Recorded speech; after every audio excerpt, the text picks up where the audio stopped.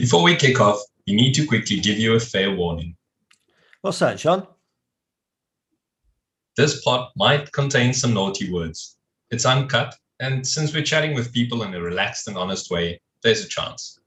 Yeah, there is a chance. This show's 99% clean, but every now and again, one of us gets excited and a word escapes our mouth, right?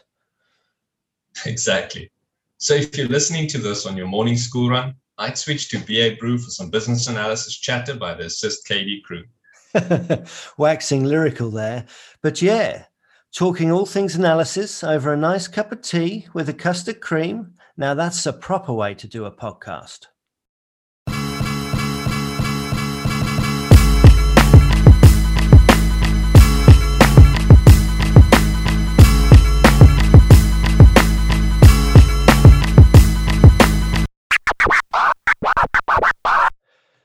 You're locked into 168 FM and listening to Business Analysts on the Ground, the podcast that brings you dope conversations about everyday business analysis.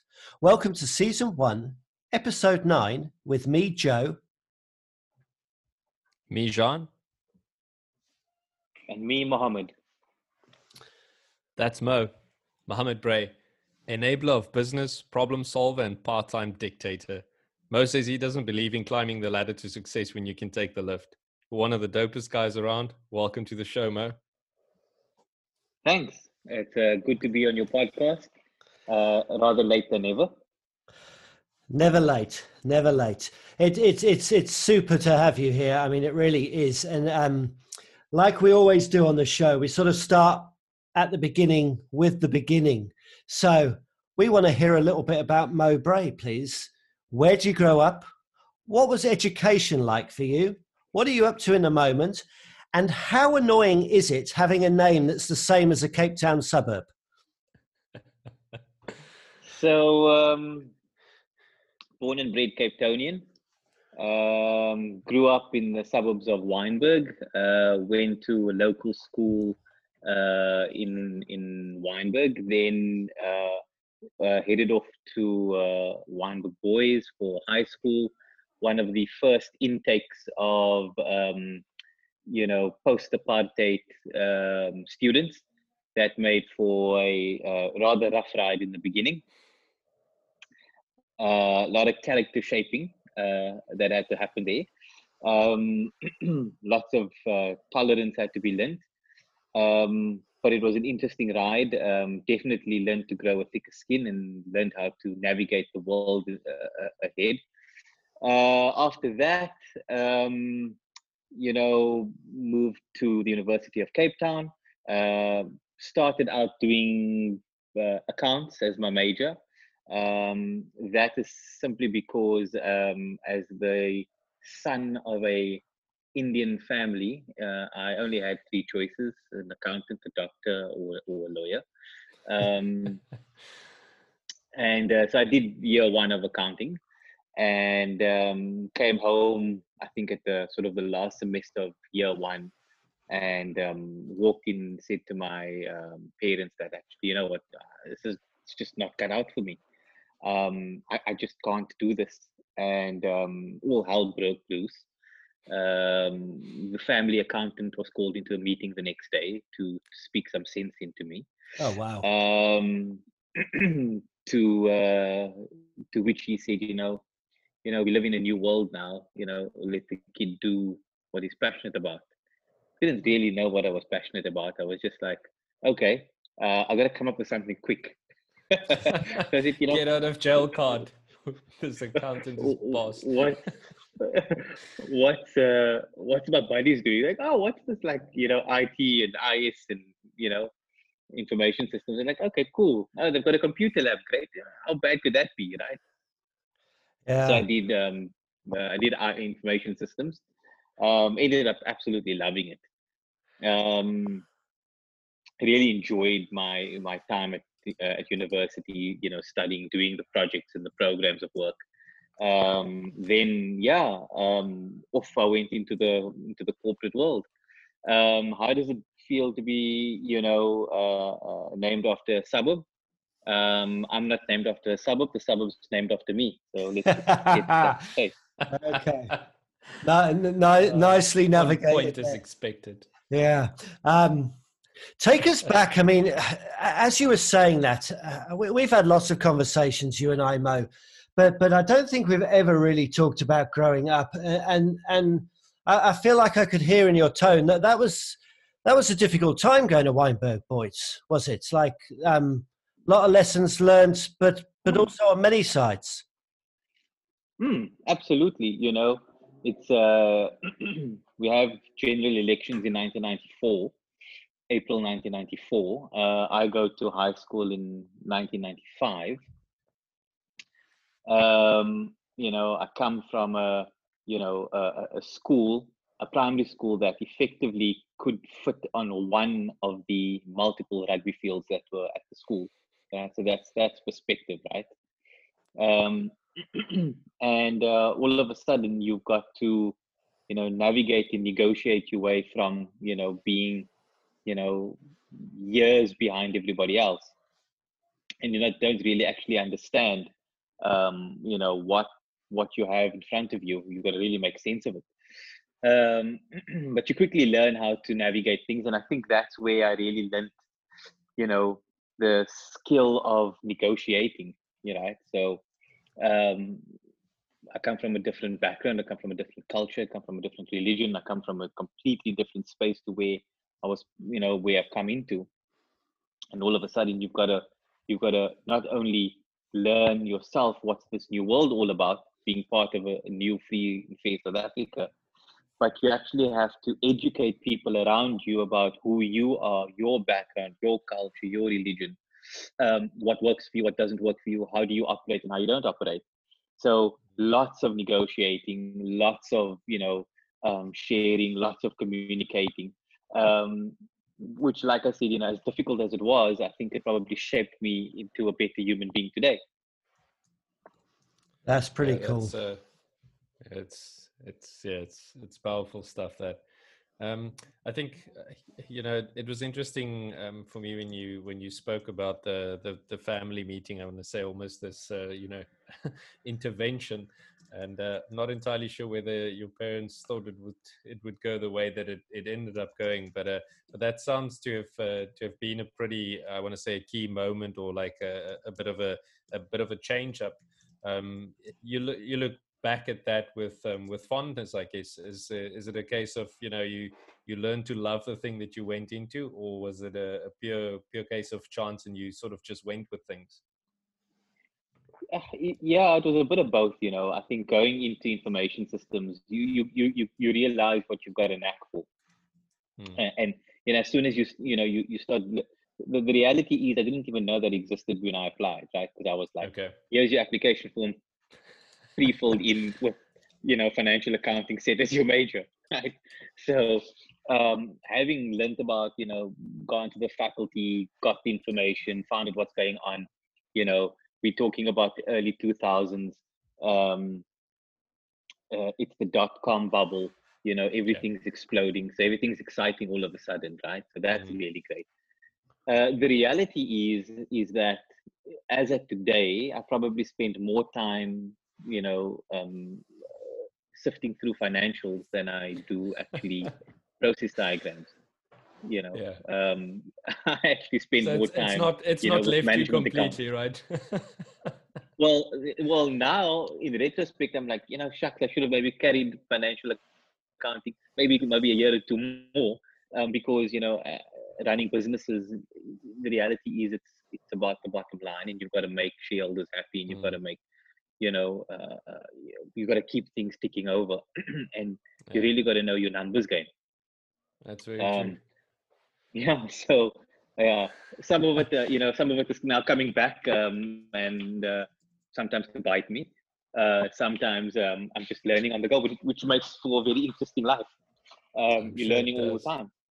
Yeah, it's cool. It's a nice little segue as well. You're calling out business ownership and being able to tick things over. So this show is about everyday analysis, everyday business, and the theme for the season, at least for us, is lifestyle, right? So it's sort of a look at I want to say, the everyday touch points, the things that we almost take for granted just keep happening around us, and we don't always necessarily see what goes on behind the scenes on that. Now, you're in the forward motion industry, if I can phrase it like that, right? Coffee and petrol. And Yeah. and I was hoping could you tell us a little bit about how that came about, and what that looks like at the moment for you? Mm. So, I was quite fortunate in getting to exit traditional corporate work about 3 years ago, where my wife and I took over the family business, which was in the fuel industry, petrol stations.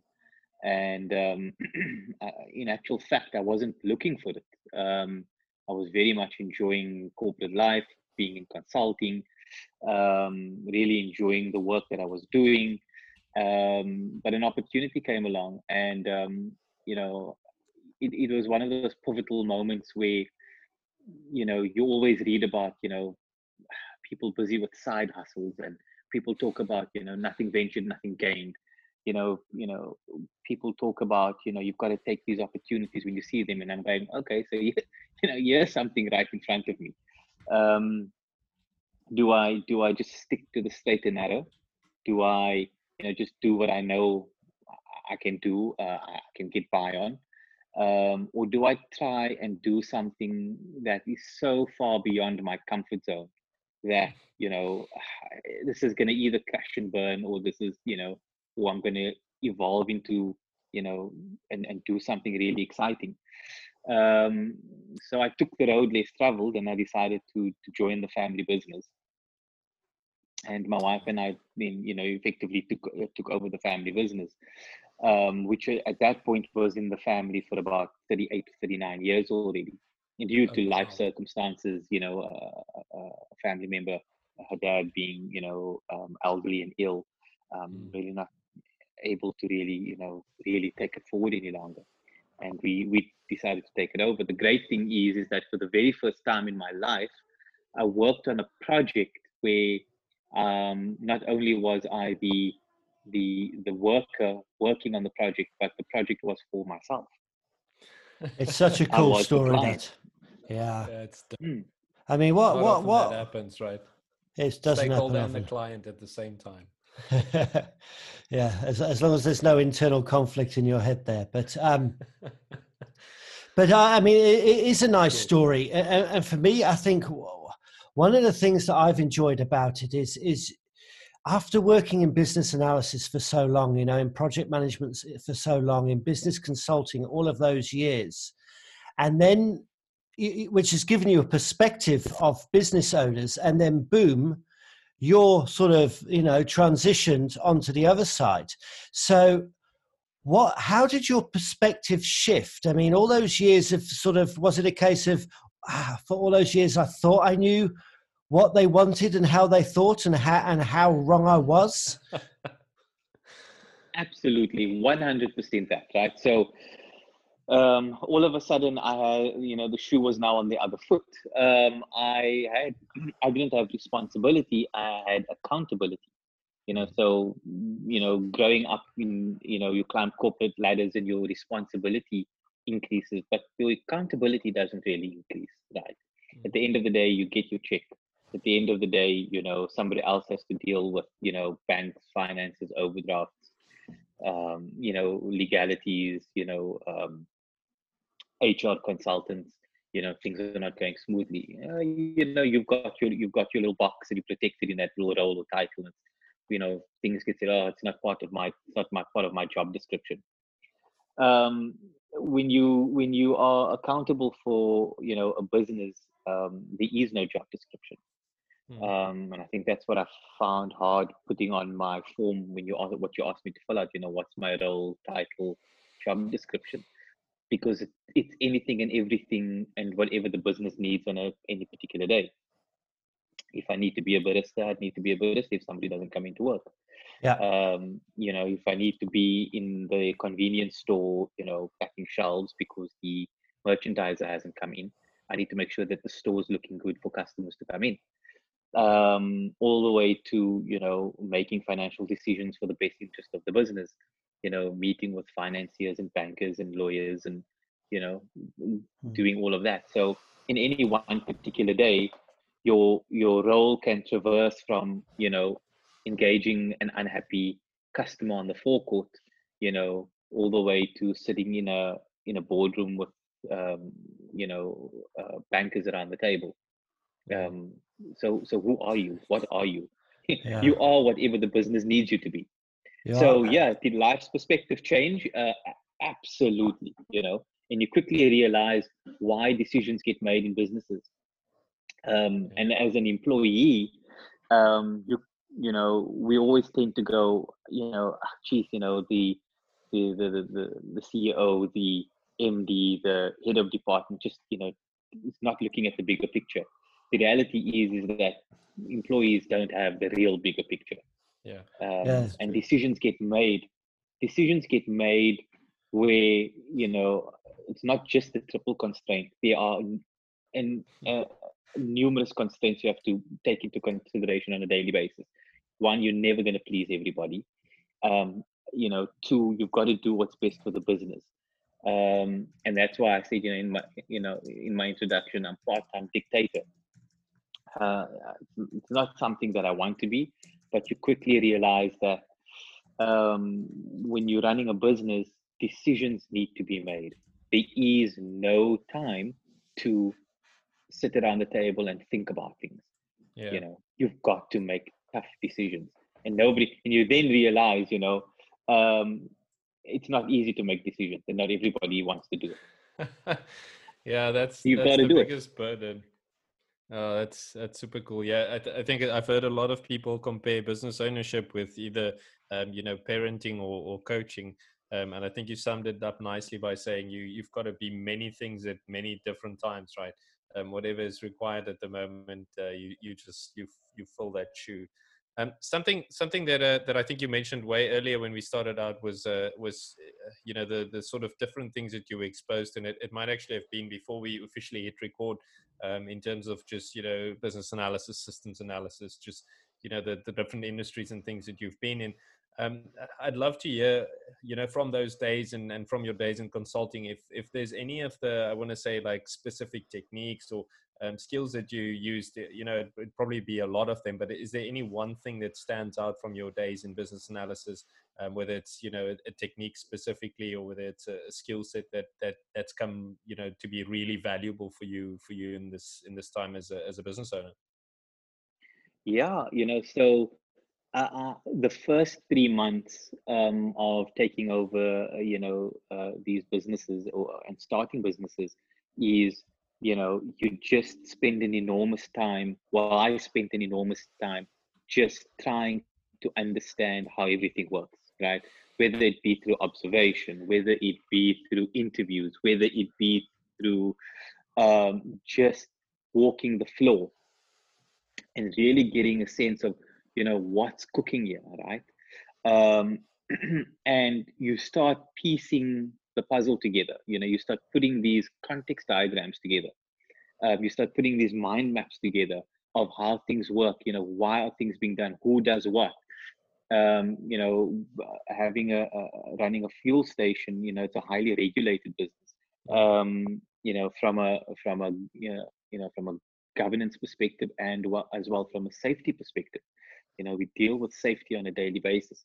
So you've really got to understand why certain things are done, why certain things are done in a painstakingly long way, because you've got to check, that everything's in place and that, you're not putting anybody's life at risk. So in the beginning, I can clearly remember, in actual fact, I've kept these diagrams where I just sat with, these massive A3 pages filled with just lots of processes. How does fuel come? When do we order? On what basis do we order? What do you do? Cool. When suppliers come in, what's the supply value chain? And you start building out, and then all of a sudden these pictures, which start out to be just lots and lots of information on a page, you start sifting through and you start building these value chains. And then the other thing that I did was, I always believe that, data never lies.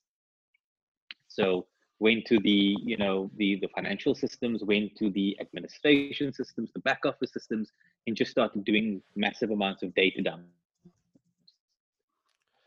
Started sorting through data, what works, what doesn't work, what trends can you pick up, what, especially on the convenience store, what products are selling, what products are not selling. Why do, more products sell in a particular range than others? And just spent hours just trawling through the data, just using good old data analysis. Wow. That's you got to quite figure a few. Out what works. Yeah. It's brought it to life. I was going to say, I've asked myself a couple of times if I wasn't doing this, what the hell else would I do? But it seems, well, I could at least go and go into retail business if need be. If needs be, yeah. It's good to know it's useful stuff outside of just the corporate space. I think what I'm being reminded of is the phrase "once a business analyst, always a business analyst." Right? It just sort of, it stays in your veins. It sort of proves useful wherever it is that you go. And I'm imagining now, Mo. I'm imagining this poor little family business.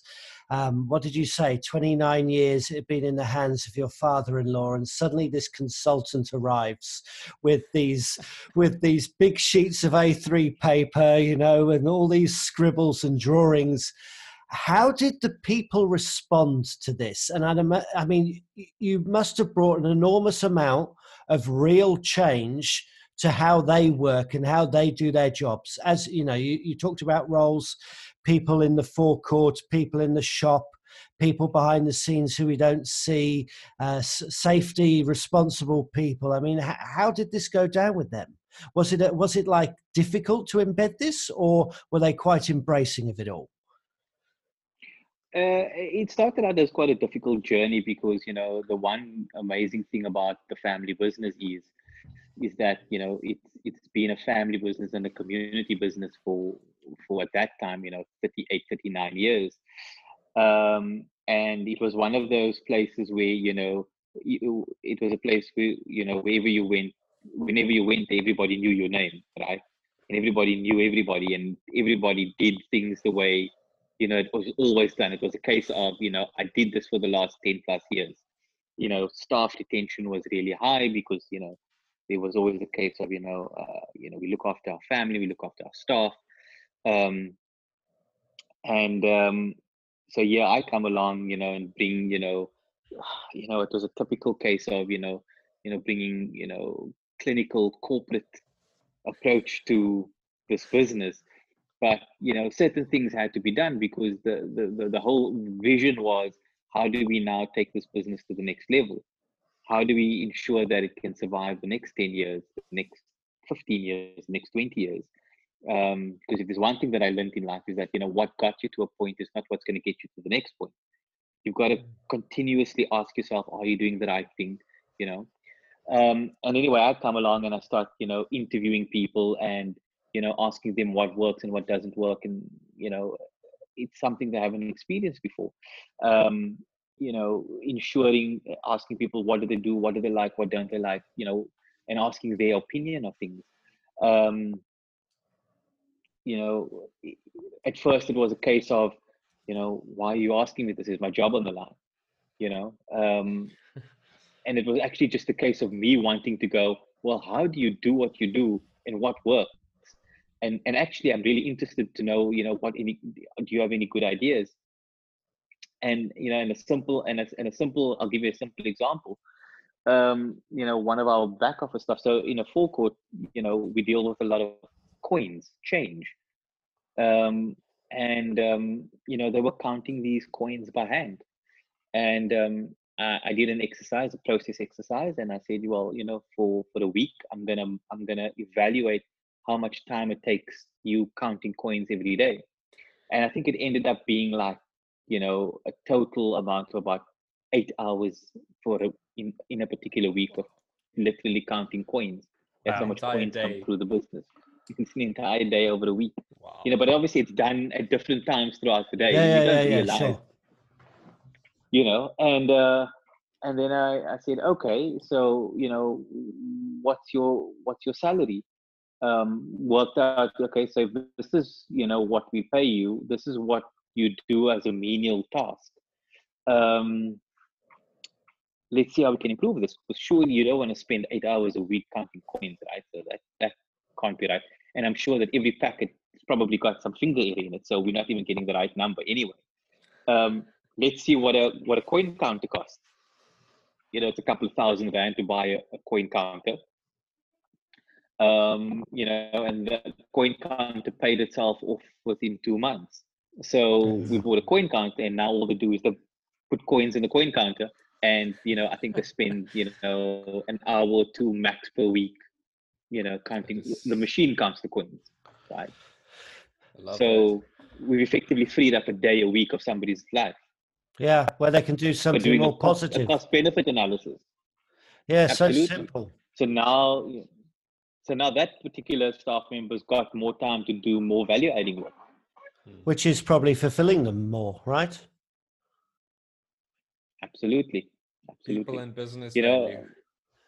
Yeah, and again, it comes down to looking at various other processes. Capturing of invoices. We've got lots of suppliers. We're buying in lots of stock. Lots of invoices are coming in. Lots of manual typing. Lots of manual errors. Stock reports are never accurate, which creates an issue on your income statement. With your cost of sales, it creates an issue with your stock holding on your balance sheet. So again, coming back to my very thorough finance background, winging it for many years. I really should have done that degree in finance. Realizing that we're losing margins because of inaccuracies. So okay, so what's the next best thing? Well, let's go and have a look at are there any solutions in the market that can automatically capture invoices? And lo and behold, there was. So put in some automation. Invoices now get orders get placed. The order goes into a system that then pulls it into the back office system with absolutely no finger typing. All the numbers are correct. Everything is validated. And again, a couple of hours a week is saved by capturing invoices. So to improve your margins, you have to make the investment, but the margins improve, so it pays itself off. Yeah, in my mind's eye, I can just see a couple of petrol station owners scrambling after the podcast. Yeah, Jaffa's Motors, watch out. And the more I listen to you, the more what I just said about that. Once a business analyst, always a business analyst. You sort of every word that you say seems to cement that really. And I mean, on that note as well, let's talk about. I mean, we're talking about some stuff that's very current that you're doing right now, but also you made the decision to get back into consulting as well, haven't you? You sort of took some time. So not only did you take this time to get out of corporate, as you say, sort of experience growing a business. We haven't talked much about the coffee, but you put a coffee shop into that petrol station as well, because you saw that there was sort of more opportunity and other markets that you could serve. And in all of this, you sort of took some time to figure out what you wanted to do. And you went through quite an interesting branding exercise, didn't you? Absolutely. So about sort of 2 and a bit years into the journey, things started to really settle down in terms of processes, people, culture, systems in place, which effectively freed me up, to start, thinking about, well, what's next? One of my mentors in corporate, somebody that Joe knows well as well, is Roland Am. He often said, he coached me quite a long time and said to me,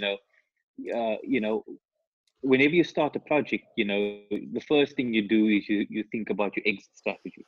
And I was like, how does this even work? Like, I've just started the project. I need to be like the person that they call upon. And in actual fact, he said, no, you've got to work yourself out of the job. Because that way, you're going to always push yourself to do good work, but then you'll never be stuck. You'll always work towards making sure that you hand over and train other people. You'll always uplift other people to take over your role so that you can be freed up to do the next best thing. And that's exactly what I did here, is coming in and go, well, how do I groom the people? How do I grow the organization? How do I put processes in place to free me up to do other things? And that point came along, and then I said, well, the one thing that I really missed about corporate, apart from filling in timesheets, is really, just engaging with peers, engaging with people that speak the same language, understand this whole consulting environment. Because consulting is also quite a thrill. You've got to walk in, you've got to go into a program. Typically, consultants really only go in where programs of work or projects are really difficult, or there's a fire, or there's a crisis of some sort, right? Nobody needs yeah, exactly, right? So and that's a thrill, right? So that's a bit of a thrill. It's a bit of an adventure to go in and solve a problem, solve a real problem, move an organization forward, move a department forward, take a problem away, whatever it might be. And I was really going, I miss that. I miss applying that consulting skills. And then I went through, and then I was like, but hang on, I've changed so much in these last 2.5 years. Who am I now? And then I decided to engage with a career coach. Did a little bit. It ended up being a little bit more, counseling than career coaching, because at the end of the day, you are the same person. And it was about who am I? And the interesting thing that came out of it is that I've potentially got a good set of skills where I've got years of consulting experience, a very short space of owning and running businesses. So how do we merge that too? So I've effectively got both sides of the fence, the analysis side, and then the actual implementation, execution side of doing things. So the business and the analysis, not just business analysis from a skills perspective, but actually business from running a business perspective. So we try to craft and identify. So what is this? What's the merging of these two skill sets? Is that it's actually, it's being a project manager, a program manager, and a business analyst with true conviction. Okay. And not actually making things up, going, this is how you should run your business, when, a consultant who's telling you that has never actually run a business. Yeah, it just sort of makes the advice a little hollow, I guess, in the ears of the owner, doesn't it, many times? Absolutely. And Joe, I think I've spoken to you about this, where I've said, I've actually regretted a couple of decisions, in my consulting days, where I realized I thought I knew stuff. I absolutely didn't. It was textbook knowledge. Whereas now, my frame of reference, my point of reference is, I can feel your pain. I understand that, a delay in your business, I understand that a backlog in your business is causing you financial pain. And in actual fact, I can picture it or somewhere on your financial statements. I know where it is on your financial statements, and I know what the pain is. So you start having a little bit more authentic conversations, which then makes me, somebody helping somebody else's business, really try and solve their problems for them, because I wouldn't want that problems in my business. Yeah. That empathy makes things real, right? It touches on the skin, which makes a difference. Yeah, that's cool. And it's nice to have you back in the consulting scene. I think we've missed you as much as you've missed it. So that's going to be fun to hear and see more of in the future. And I just want to sort of take a step to the left a bit in this. I think we've heard a lot. We've heard that you're a busy man, right? I mean, that's sort of where this is at, and we probably haven't covered the half of it as well, because we haven't talked about the wife and the children and the school runs and the extracurricular gymnasium activities and all of that stuff that happens. And so you're running two businesses because you've got the garage, you've got the coffee shop. There's another coffee shop as well. You're consulting as well, putting in big applications for big companies. How do you balance this? How does that work? How do you handle the pressure? How do you soak that up and not allow it to become something that pulls you down? So the reality of that is, I recently, not recently, I think last year, I published an article around, the freedom of entrepreneurship, myth or reality. And I gave a talk on this to a sort of a business forum. You see, entrepreneurs, living the Instagram life, buying cars and watches and going on fancy holidays. Being an entrepreneur is absolutely nothing like that, right? Your weekends are spent, really reflecting on your business, thinking about the next week, looking through financials, understanding, what went wrong and how do you go forward. Your days are just absolutely full with, either, problem solving, putting out fires, dealing with the next crisis, and then also trying to think about what's the next step to really grow your business. But, coming back to Joe's question about how do you, in my personal capacity, how do I manage all of this? It's come down to that, realizing that you can't do it all, right? You have to empower people in your organization to run the core components of your business. If you are central to every single thing, and you don't empower people, there's absolutely no way that you'll have any capacity to do anything else. So a large part of my first 2 years in taking over the businesses and starting some new businesses was ensuring that the people I bring on board and the people I inherited and work with now were truly empowered, right? So even going to the point of, sending my managers on coaching, something they've never experienced before. They were typically, back office admin staff, and going, well, actually, what we need to unlock you, what is your career path? What's your coaching? Well, what's your style? What's your leadership style? What's your management style? Let's work on this. Let's focus on this. And growing the people so that they could make decisions. And then obviously you set clear boundaries to go, these are the decisions you can make. And when it gets to this point, you have to call me in and I can help you make, bigger and broader decisions. So it's really about the people around you. So I think that's amazing. I think it's cool how you speak about empowering people. I mean, I've had the privilege to see you speak a number of times when it was still deep in the BA days, and the thing that I think that's always struck me about you is your presence. I don't know. I think you can see when someone has been forged by life, if I might call it that. It speaks to sort of how you carry yourself, and we've spoken a lot about, I want to say, potentially not struggles but hard graft, but it definitely sounds like it's been successful.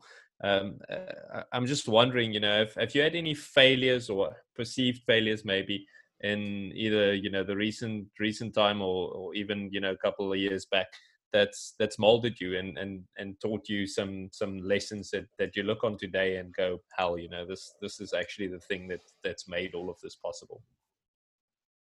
Absolutely. It would be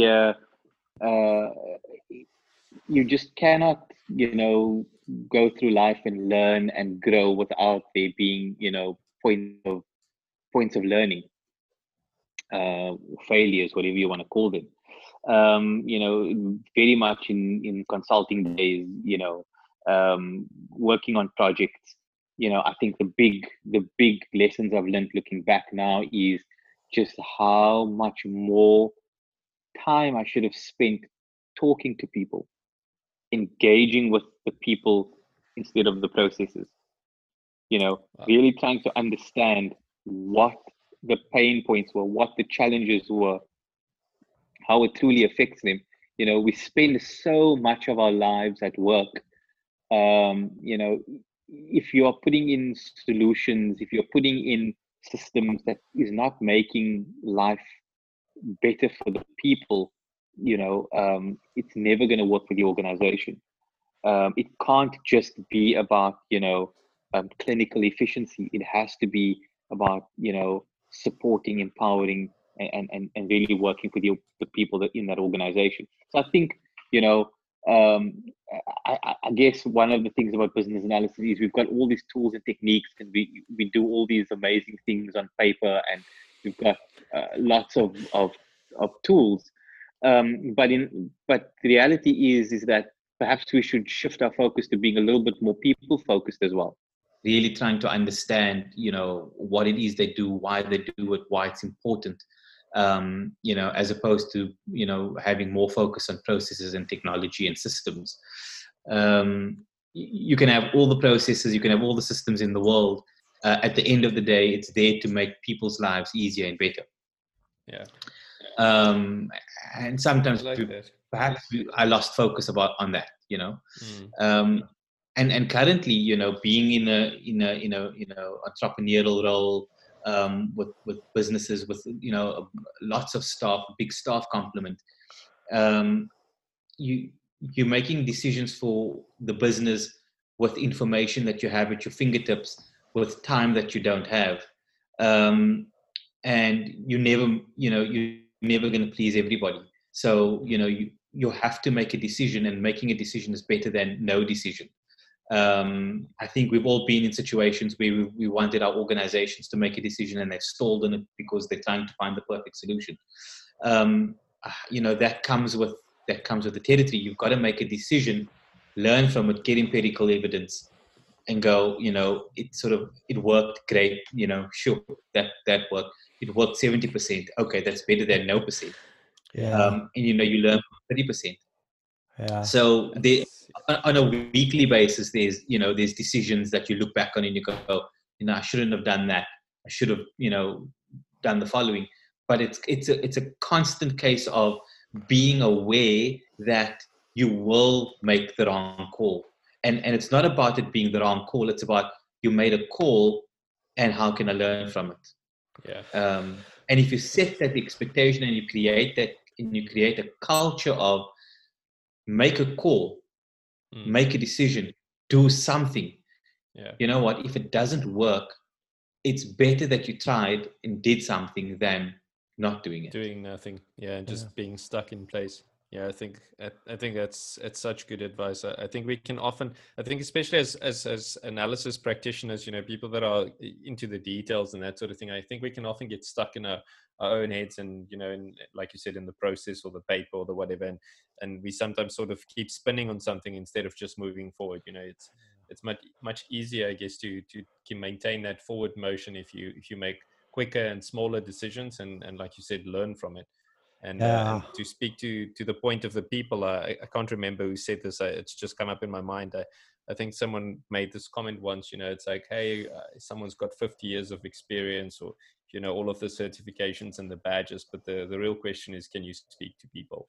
And I think you've hit the nail on the head with that comment there, because eventually, regardless of what business or what sort of thing you're into, people make that tick over, right? And if you can't work with the people and you can't work for the people, then you will have a tough life.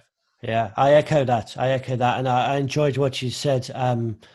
Just around people, it is always overlooked. We overlook people for process, we overlook people for IT, and I think that we often forget that the decisions we make and the things we do impact the people, and if they're not happy, if they're not motivated, if they're not inspired or rewarded or recognized, it's those moments where things slow down, mistakes get made, and it just doesn't go as well. So people do really make organizations go round. And I enjoyed what you said about the decision making too. Make a decision, and a question for you here. So,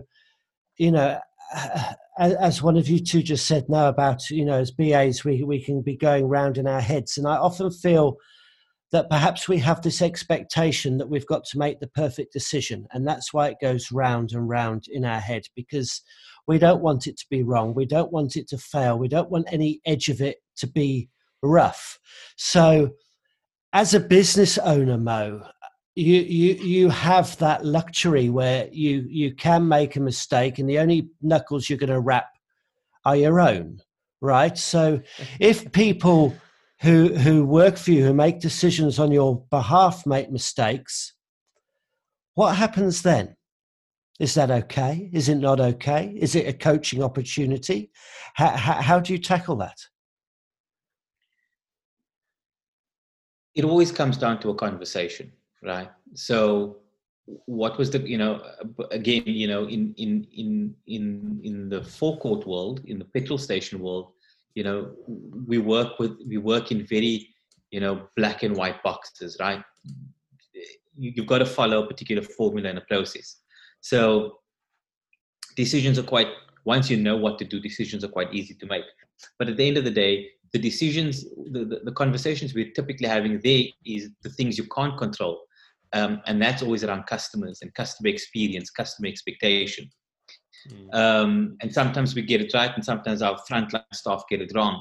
The way they've managed a customer, the way they've handled the situation, an upset customer. That's really where the coaching comes in, and the decisions that get made. It's better to, ensure that the customer is absolutely, completely heard without responding. Even if, we believe that, customer is king.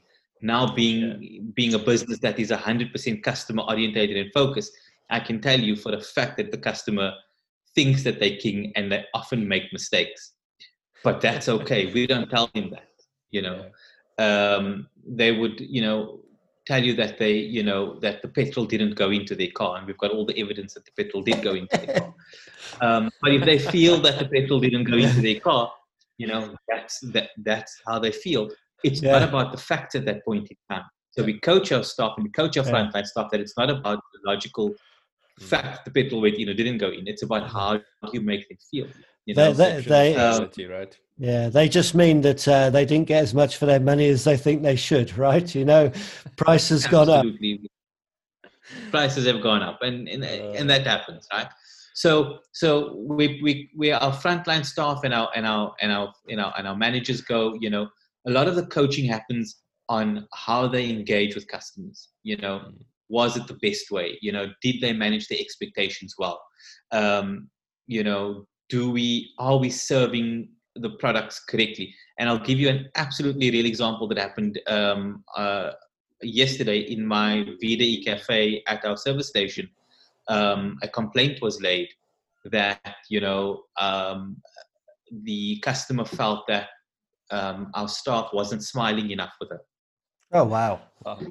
The feedback was really happy with the coffee, really happy with the product. Felt that the staff member didn't smile enough.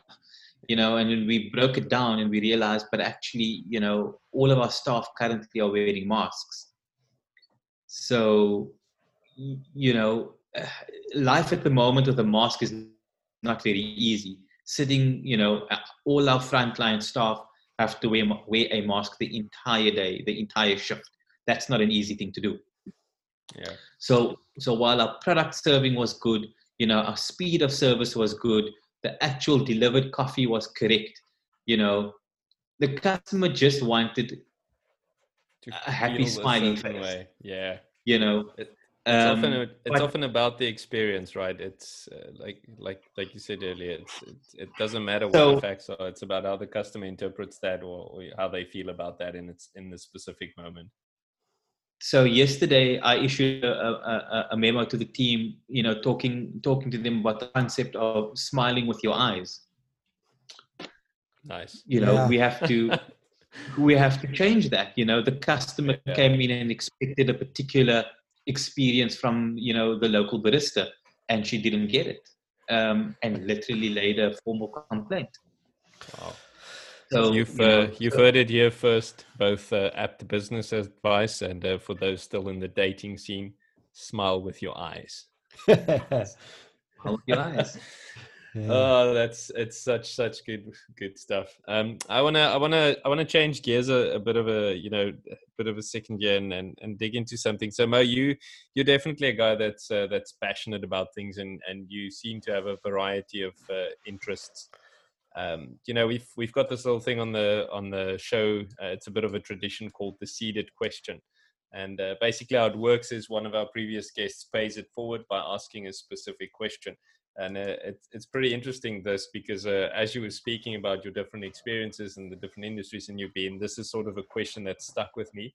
And it's great to see that our friend Ollie Wills has paid this forward and is pretty lined up with what I was thinking. Ollie asked, what makes Mo Bray get up in the morning? What makes you get up every day? To make a significant and positive impact in the environment that I find myself in. That's nice. Okay. Yeah. So it's about making a positive difference to the world around you every single day, right? Absolutely. We Yeah. need more of that in the world. We do, and you see a great number of people in the day as well, Mo. You know, you've got business where your interactions with people are very short lived, and as you say, it's service. So if you can give them some smiling eyes to let them go through their day, remembering, it's hopefully going to touch them in the right way. And that's sort of while we're on the subject of customers, as Jean said, we're sort of just switching gears a little bit here. Now, I asked this question, and you can have a sort of ask it perhaps from a consulting perspective, but also perhaps from a retail perspective. I'll leave it up to you. But what is the most ridiculous thing that you've ever been asked for by a client or a customer?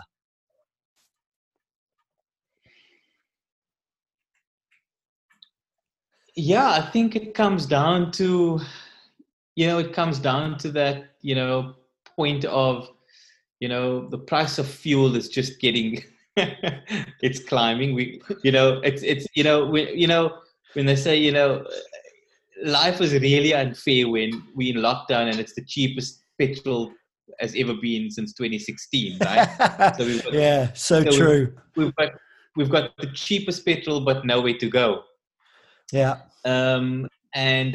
Before, the current lockdown situation, petrol was really at record levels in terms of how expensive it was. And, just how adamant, customers are that, their money is just not buying them the same amount of petrol it did a month or two ago. And, spending half an hour, 45 minutes, absolutely arguing that, the petrol attendant is stealing the petrol. Wow. Reviewing footage, showing them pump calibration certificates, telling them that we get audited and signed off from an oil co perspective. Wow. And then they, literally doing fuel calculations, going, if this is the price of petrol and this is how much it costs per liter, and if you only put in X rands, this is how much fuel will go in your car. Yeah. And it must be difficult because, I mean, your petrol station is located in a particular area, right? And livelihood's a big thing. And as much as petrol goes up, the cost of their service hasn't gone up. So they're just finding their pockets squeezed, I guess. I mean, is that what's underneath their pain here and their sort of, I guess, prayer to you that something's gone wrong? Absolutely. Everything is being squeezed. We just a business where you can still voice your concern, utilities are going up, but there's nobody to speak to. You can call the call center, there's nothing that they can do. And we often, and we often find that, many customers, depending on the mood, is how, their reactions on the forecourt. It's interesting how people, build a relationship with a particular fuel station. The petrol attendants, the service champions, the convenience store cashiers, and our staff would tell us, exactly who's in a good mood, who's in a bad mood, who had a fight with his spouse the night before, just what's cooking and their reactions. And they seem to think that, if they're going to complain, we're a ripe candidate to come and lay some complaint. It's an easy place to have a conversation. It's interesting that you say it, because I've always found myself, I've got really good relationships with the places where I put my fuel in. It's like I guess you see the petrol attendants and things quite a lot. But even, we've been in Cape Town for a couple of years now, and I actually still keep in touch with, some of the attendants from the previous place where we lived. So it's interesting that, because it almost becomes a bit of a friend. And I guess when you travel a lot and, you fill up your car loads, then that's the person that you actually see quite a lot. So it's pretty interesting. Listen, we're moving into the, not that none of the other things have been fun, but we're moving into the bit of the more peculiar side of this pod, and we've got this thing called the Quick Fire 9.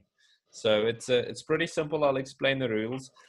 You absolutely have to pick one, right? So we ask you a couple of quick fire questions, 9 of them to be exact, and you can't right? There's no pass. There's no alternative answer. You just have to absolutely stick to your guns and choose one or the other. Try and answer as quickly as possible, and see where we land. You ready? Cool. Go. Awesome. All right, let's get going. Straight shot or double cappuccino? Straight shot. Say sorry or ask for permission? Sorry. Red chili pepper or green chili pepper? Red. Business owner or business enabler? Owner. Big entrance or behind the scenes? Always big. Go big or go home. Round peg or square hole? Square hole. 80 or 20? 20.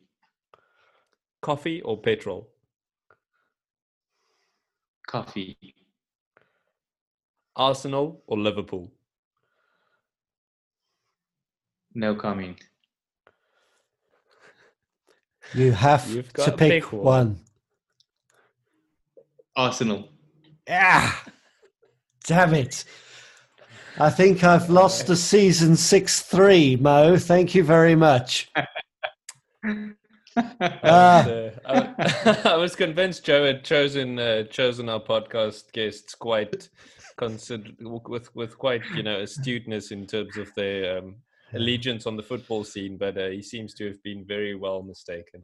Yeah, no, very well. So we had a little thread that ran through the series, Mo, where we just had that question was a staple question, and it just stayed in, and then we tallied up the results at the end. But I must say, I don't think the result is really a show for the love of Arsenal. It's more a show of the hate for Liverpool, I think. So I'll take consolidation in that.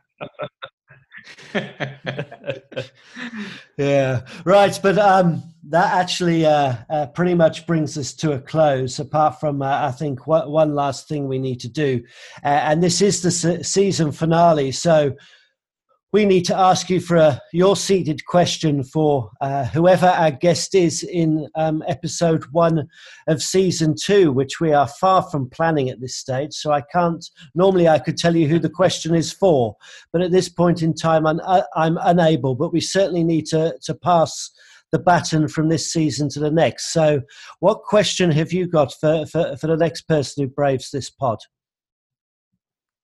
I think my question stems from around, let's keep it people-centric. So my question would be, what are your biggest learnings about yourself, and how is that making you a better human being? Oh, Wow. okay. Yeah. It's a tough one. Started nice and deep. You're definitely setting us up for a big start. Big start, yeah. But it's the sort of question I guess we should all ponder. And I think throughout this, one of the things that has come through, there really has been a thread of people. There really has been a thread of looking after the people and understanding them to be people. And humanity certainly came through. So one question I'd like to ask, if people wanna get in touch with you, Mo, or they want to reach out, they want to look up the Mo Bray on the interwebs. Is there anywhere specific they can go? My LinkedIn profile is there. I think I do share my contact details, but if anybody does want to make contact, happy for you to share details if needs be. Awesome. We'll stick those in our show notes. For those of you looking on LinkedIn, that's Mohamed Bray, and but we'll put some in the show notes so you guys can get in touch. I just need to say thank you now, Mo. Thank you for braving the pod. Thanks for coming on board. Thanks for doing your best with our random, peculiar questions. I've enjoyed it very much. Thanks for having me on your pod. It's really been an exciting couple of minutes spending some time with you, and I really absolutely enjoyed it. It's been an absolute blast. It's a bit of a small reunion from back in the days. It's so good to see you, and just have a chat to you again, Mo. It's been really dope, and we appreciate your time and your insight, and it's been really good. Fantastic. Once things get a little bit easier, let's connect for coffee. Let's connect for coffee. And I just want to say, Arsenal, Arsenal, Arsenal. We're going to cut that bit out.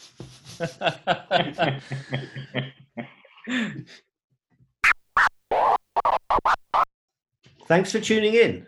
If you've enjoyed this episode, please pass the pod via Twitter, Instagram, or even sticky notes under the table in a review meeting. Yeah, look, whatever your weapon of choice, tag us with 168FM. That's the words 1, 6, and 8, not the numbers. You can also leave us a comment on the blog, 168.fm. We'd love to hear what you think. We would. Comments are gold. But that's it for now. This episode is a wrap. Until the next time. Jean, do you want the last word? Word.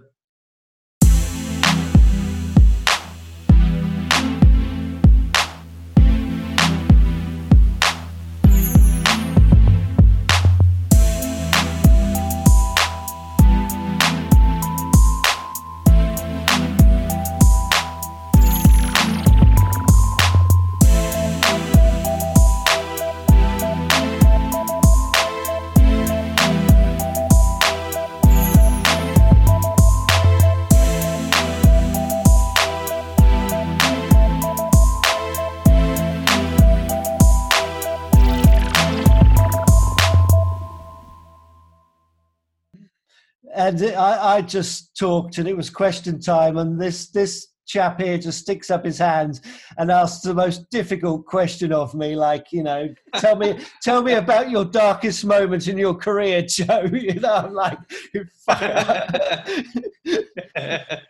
To be fair, he was having it easy, right? People were asking him things that are really simple for him to answer, so I had to make him work a bit, right?